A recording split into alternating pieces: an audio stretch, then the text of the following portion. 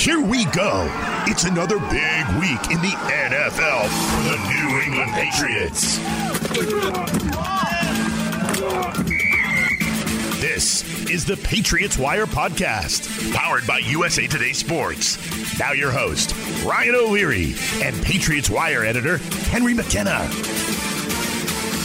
Hello and welcome in to the Patriots Wire podcast. I am Henry McKenna here with Ryan O'Leary, and we are doing a role reversal this week. I, for once, get to welcome you into the show, and Ryan, for once, gets to wait until I give him permission to speak. But yeah, welcome in, Ryan. Yeah, I'm uncomfortable in this seat, right? This is the seat. This is the expert seat. This is the one you're supposed to be sitting in, Henry. So now I feel like I got to be smarter than I really am. But I appreciate it. Yeah, this is great. I get to pretend to be all like competent and professional as the host. But yeah, we're stoked for this show. This is a show about training camp. We're a few weeks away, and we want to get you primed up and ready. So we're going to name some storylines to watch. What we are doing, though, is not necessarily hitting like the top storylines, because I think if you've been listening to this podcast, and frankly, if you've just been reading about the Patriots, you've seen some of the most obvious ones, right? You've seen that the offensive play caller is yet to be named, but it's trending the way of Matt Patricia. And we have no idea how that will look in the all-important second year of Mac Jones's development, right? Huge story. But we've talked that to death, right, Ryan? So we're going to jump into some of the tier 2 storylines that Patriots fans haven't necessarily gotten totally over discussed over the course of this offseason. So let's hit storyline number 1. Ryan, talk to me. What are you thinking about is maybe an underrated or under the radar story that we should really dive into here? Yeah, I prepared for this, Henry, because again, sitting in the expert's chair here, this is not where I'm comfortable. For me, looking at the depth chart, kind of looking at all, reading through Patriots Wire, I'm like, okay, what's my top storyline? I think it's Jonnu Smith. For me, it's Jonnu Smith, just that singular player. And I want to get your take on him because I looked up his stats from last year. Now, I know it was rough, right? Like, I know it felt like every time Jonnu Smith did anything, it was like Josh McDaniels was force-feeding him the ball like in the first quarter, and then he'd peter out. Or he'd make some type of boneheaded play, like the ball would bounce off him and get picked off like that Saints game, right? I just pulled up his stats. 28 catches, 294 yards, 1 touchdown. From a tight end you paid at the top of the market last year. That is just freaking horrible, right? Like, you need more from this guy, obviously. And if they can get that, right? If they can get to that, like, true 2 tight end offense where the defenses who already have to worry about your really good running game, now you actually have the 2 tight end thing that we thought we were going to have last year. I mean, we've seen Mac Jones, right? He looks really good. He can handle himself with the play action, right? I think Jonnu Smith is the X factor of the team. And if he could just get himself up to like right around where Hunter Henry was, right? Like Hunter Henry wasn't like his touchdown numbers were awesome, but like give me 50 catches, 500, 600 yards. If Jonnu Smith could get there, I think he's an X factor that like transforms this offense even more than like a Devontae Parker could or a Tyquan Thornton if those guys really catch on, right?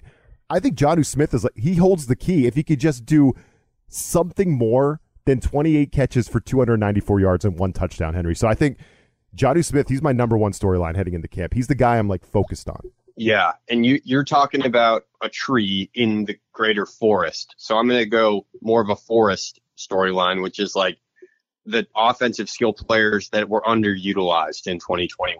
And that's basically just 2, Jonnu Smith and Nelson Aguilar.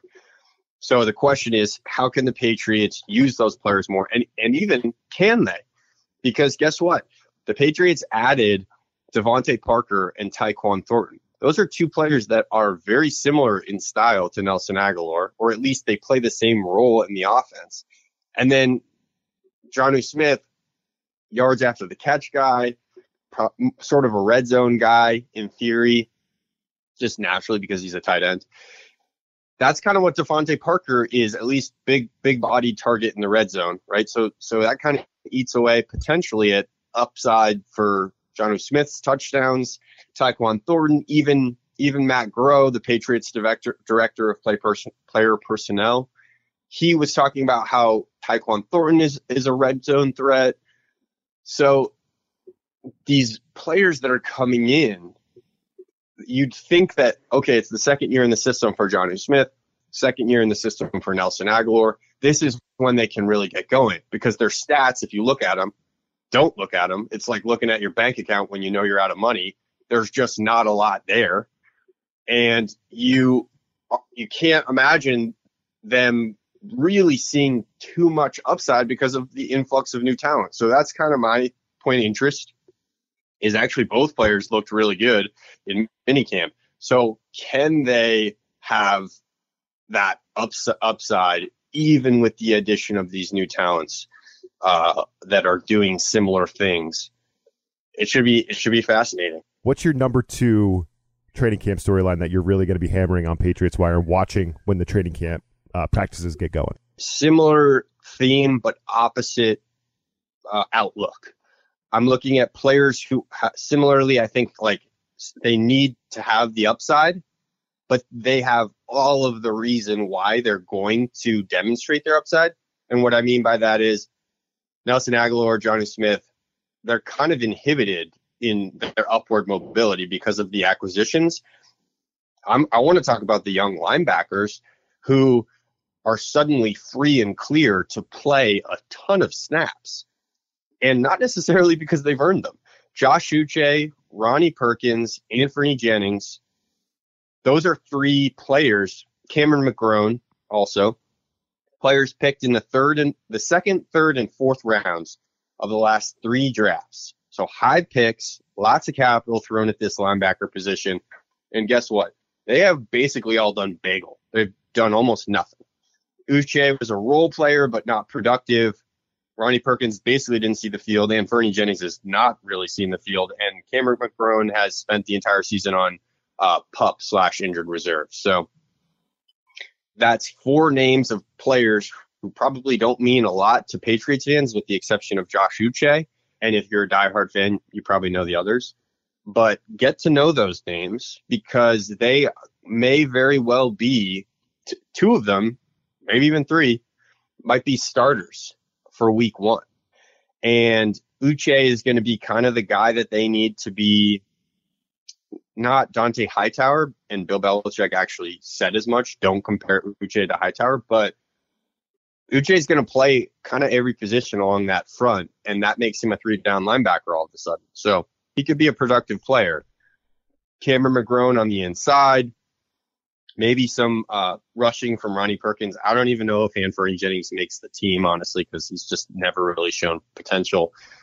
So I'm kind of interested with all of this opportunity. There's no Dante Hightower, no Jamie Collins, no Kyle Van Noy. Who steps up in that linebacker group? Because somebody's got to. Yeah, and I loved when you were talking about Uche, and you're like, he's going to be a 3-down linebacker all of a sudden. And that's so true, right? Like, how many times, especially with this player, were we waiting for, like, Uche? He's the former 2nd-round pick, right, Henry? Do I have that right? Yeah. Yep. How many times were we on this show, like, we're like, all right, the player to watch here is Uche. He's going to have his breakout game. And then you pull up the snap counts, and it's like, oh, he only played 15 snaps, right? Like, how often did that happen? And all of a sudden, Josh Uche is going to play inside, outside. He's going to play all over the field, never leave the field, like Dante Hightower would. Like, I don't know. I just, like, why is Uche all of a sudden graduated? Has he earned it, or is it because of where we're at on this with this young linebacker group? Like as you said, with guys that are redshirted, like Ronnie Perkins and Raekwon McMillan, right? Like guys that we just haven't seen. And now I know they added Mac Wilson, but it's like, man, there's just not a lot that you can go on. And all of a sudden, Josh Uche is like graduated, like he has earned it. And I think as a fan, that's gotta worry you. If you ask the Belichicks, Bill and Steve, they'll tell you that he's earned it. They're really optimistic about him. I don't know that they would have let their linebacker group go as thin, because they cut Kyle Van Noy. And something tells me they're lowballing Dante Hightower, not really sure they want him back. So I think they are literally clearing the floor for these young linebackers to step up. And I don't think they'd do that if they didn't have faith that they were capable. So that's why I have a little more optimism. Whereas the Patriots made the pass catching rooms more crowded, So, because they're probably afraid that Nelson Aguilar is going to have another stinker of a year. That's a good point. They're doing the opposite for the linebackers because they're like, okay, Uche's ready. We've been wasting him on the depth chart, on the bench for the last few seasons. It's a really interesting way to put it. That's why we put you back in the expert chair here mid-show, mid-episode. All right, so I'm going to steer us here into our third training camp storyline that we're looking at. And I'm just going to jump in here. Who's replacing J.C. Jackson, right? I mean, I think that's a question that we're all going to be watching, this cornerback group. And, Jack Jones, I've seen him getting some pub around. I think Mike Reese from ESPN wrote about Jack Jones a couple weeks ago, about Jack Jones being a contender, Henry, to supplant J.C. Jackson, to be like the number one corner opposite Jalen Mills. What do you think about that player? Do you think there's something to that? Should we be paying attention to Jack Jones, or should we be paying attention to like a Terrence Mitchell, right? Who we probably don't know a ton about because he came over from the Texans. And, as I said last week on our show, like how much Texans football were any of us really watching outside of the one game? Like, I don't know, not a lot. So, we know we got John Jones, Marcus Jones. It feels like they're locked into the slot, right? So could Jack Jones start opposite Jalen Mills against Miami when they play week 1? I feel like that's a fascinating question. We're going to start seeing that play out when the practices start in August. Yeah, I forget. We used some of the Herm Edwards audio, right, on the podcast a few weeks ago. Yeah, we definitely did. So I think we did. I don't know. I did a feature on Jack Jones immediately after the draft. I got Herm Edwards on the phone, and he was talking about him. You guys should look it up.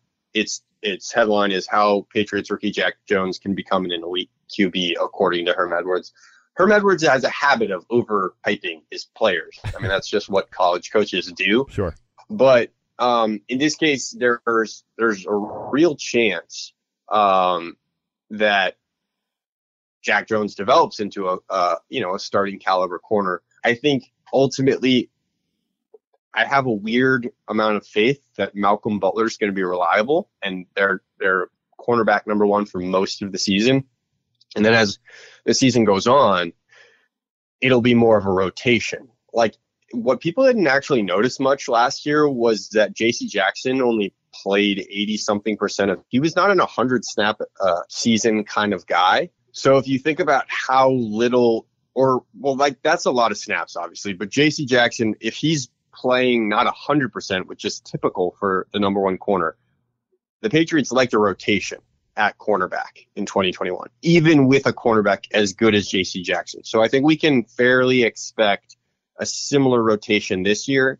That means opportunities for sort of everyone, especially at the outside corner spot, where like we mentioned, Jack Jones, Terrence Mitchell, Malcolm Butler, and Jalen Mills. It's going to be a mix. And so I think early season we'll see a lot of Malcolm Butler. Late season, we'll see a lot of Jack Jones, but that's what makes training camp so interesting is, can Terrence Mitchell make the roster? Because if he can, he'll probably play. And can Jack Jones prove in pads that he's an effective starting caliber cornerback, even at 175 pounds? Because the in pads thing is what's most important. Mm-hmm. So yeah. That's kind of what I see happening in the cornerback position, and that's kind of how I think it'll all shake out. But there's still so much to be seen, so much that can happen in that group, and we haven't mentioned all of the names. Sean Wade is one of them, and Marcus Jones, and he went in the 3rd round. I mean, he went above Jack Jones in this year's draft, so. It is a very interesting group with basically nothing but uncertainty. Yeah, and what does that mean in terms of competition, right, Henry? Like, if we were to pencil in our projected depth chart for them right now, we'd probably have Malcolm Butler and Jalen Mills, right, until further notice, with John Jones in the slot. But do you think there's a chance Malcolm Butler gets cut? Do you think there's a chance he doesn't make the team? You kind of just mentioned if Terrence Mitchell makes the team, so they signed him, and they're paying him, like $3 million this year, but is there a chance he doesn't make the team? Like, competition's going to be interesting. Like, what locks are there outside of Jalen Mills and Jonathan Jones? Yeah, Jack Jones and Marcus Jones are locks just because of how high they went in this year's draft. And then Malcolm Butler, I would say there's really only like a 5% chance he misses the cut, because they need help at cornerback. And he was very good 2 years ago when he was playing for for Tennessee. It's just that it sounded like things kind of got ugly in Arizona for him physically, like he wasn't there. So that's why I would give it a shot that he shows up to camp. And he was a little dinged up during minicamp. He didn't participate fully in the second day of practice. So it's possible he gets cut. But even if he's injured, they'll probably roster him on the PUP list or on IR or something. And I think they just need cornerbacks so bad, and Butler knows their defensive system. It works this year. It's a very mutual relationship. He's not that expensive either, so it wouldn't be like a salary cap casualty.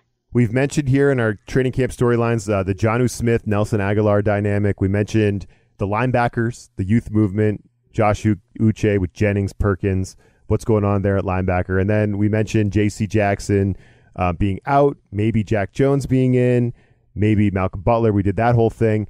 Honorable mention goes to who's calling the plays, right? But we've been there, we've done that, Henry, right? You mentioned that at the top.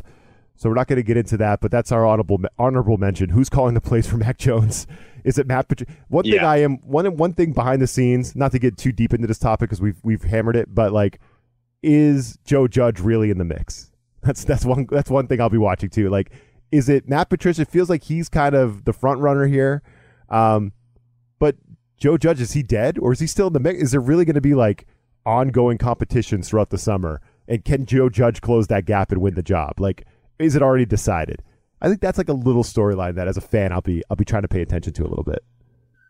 Yeah, the almost competition occurring between Patricia and Judge because Judge is going to be in Mac Jones's ear all season as the quarterback's coach, but Matt Patricia might be also in Mac Jones's ear as the play caller all season. So their ability to sculpt and mold Mac Jones in his second season, a season where he already seems to be taking huge steps forward.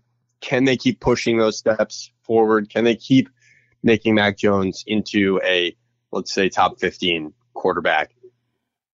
That's kind of what needs to happen in order for this team to make the playoffs. And we dedicated basically a whole podcast toward that idea. So for sure, go check that out if you haven't already. Continue to check out Henry's stuff on Patriots Wire, please. Does a great job on that site along with his contributing writers. And Henry, great stuff as always, man. Looking forward to hooking up on here a little bit later in the summer to really dive in as we get closer to actual training camp starting. But always good to catch up on Patriots football with you, my man. Yep. We look forward to checking in with everyone just about a week before camp, and we will have the latest and hottest information for you. So tune in. How'd you like doing the intro? Was that fun for you? I had a good time. Yeah, I hope the listeners enjoyed. I was a little nervous. I didn't know when you're going to pitch it to me. I'm realizing I'm a control freak when it comes to this stuff. I just need to know what I'm supposed to do. And it needs to be on paper in front of me, Henry, what I'm supposed to say, or I freak out a little bit. You just ad-libbed that thing. You just said, all right, yeah, like hit record, let's go. And you did it. So soon you'll just be doing the show by yourself. You ask yourself the questions, answer the questions, do the intro, do the outro. Oh man, I don't think people would like that. I feel like they'd get bored of me. I'm not that interesting. I hope not. But hey, why don't you are an expert at doing the outro. So why don't you give us an outro to head us into the rest of July here? I've got nothing as usual. I used all my energy on the intro. It's gone. Ladies, all the magic is gone. Gentlemen, have a great summer. This USA Today Sports Podcast has been presented by USA Today's Sports Media Group and is available in your favorite podcast store.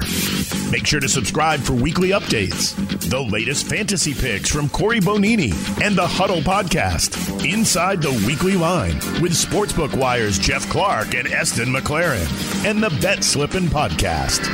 We'll see you again next week.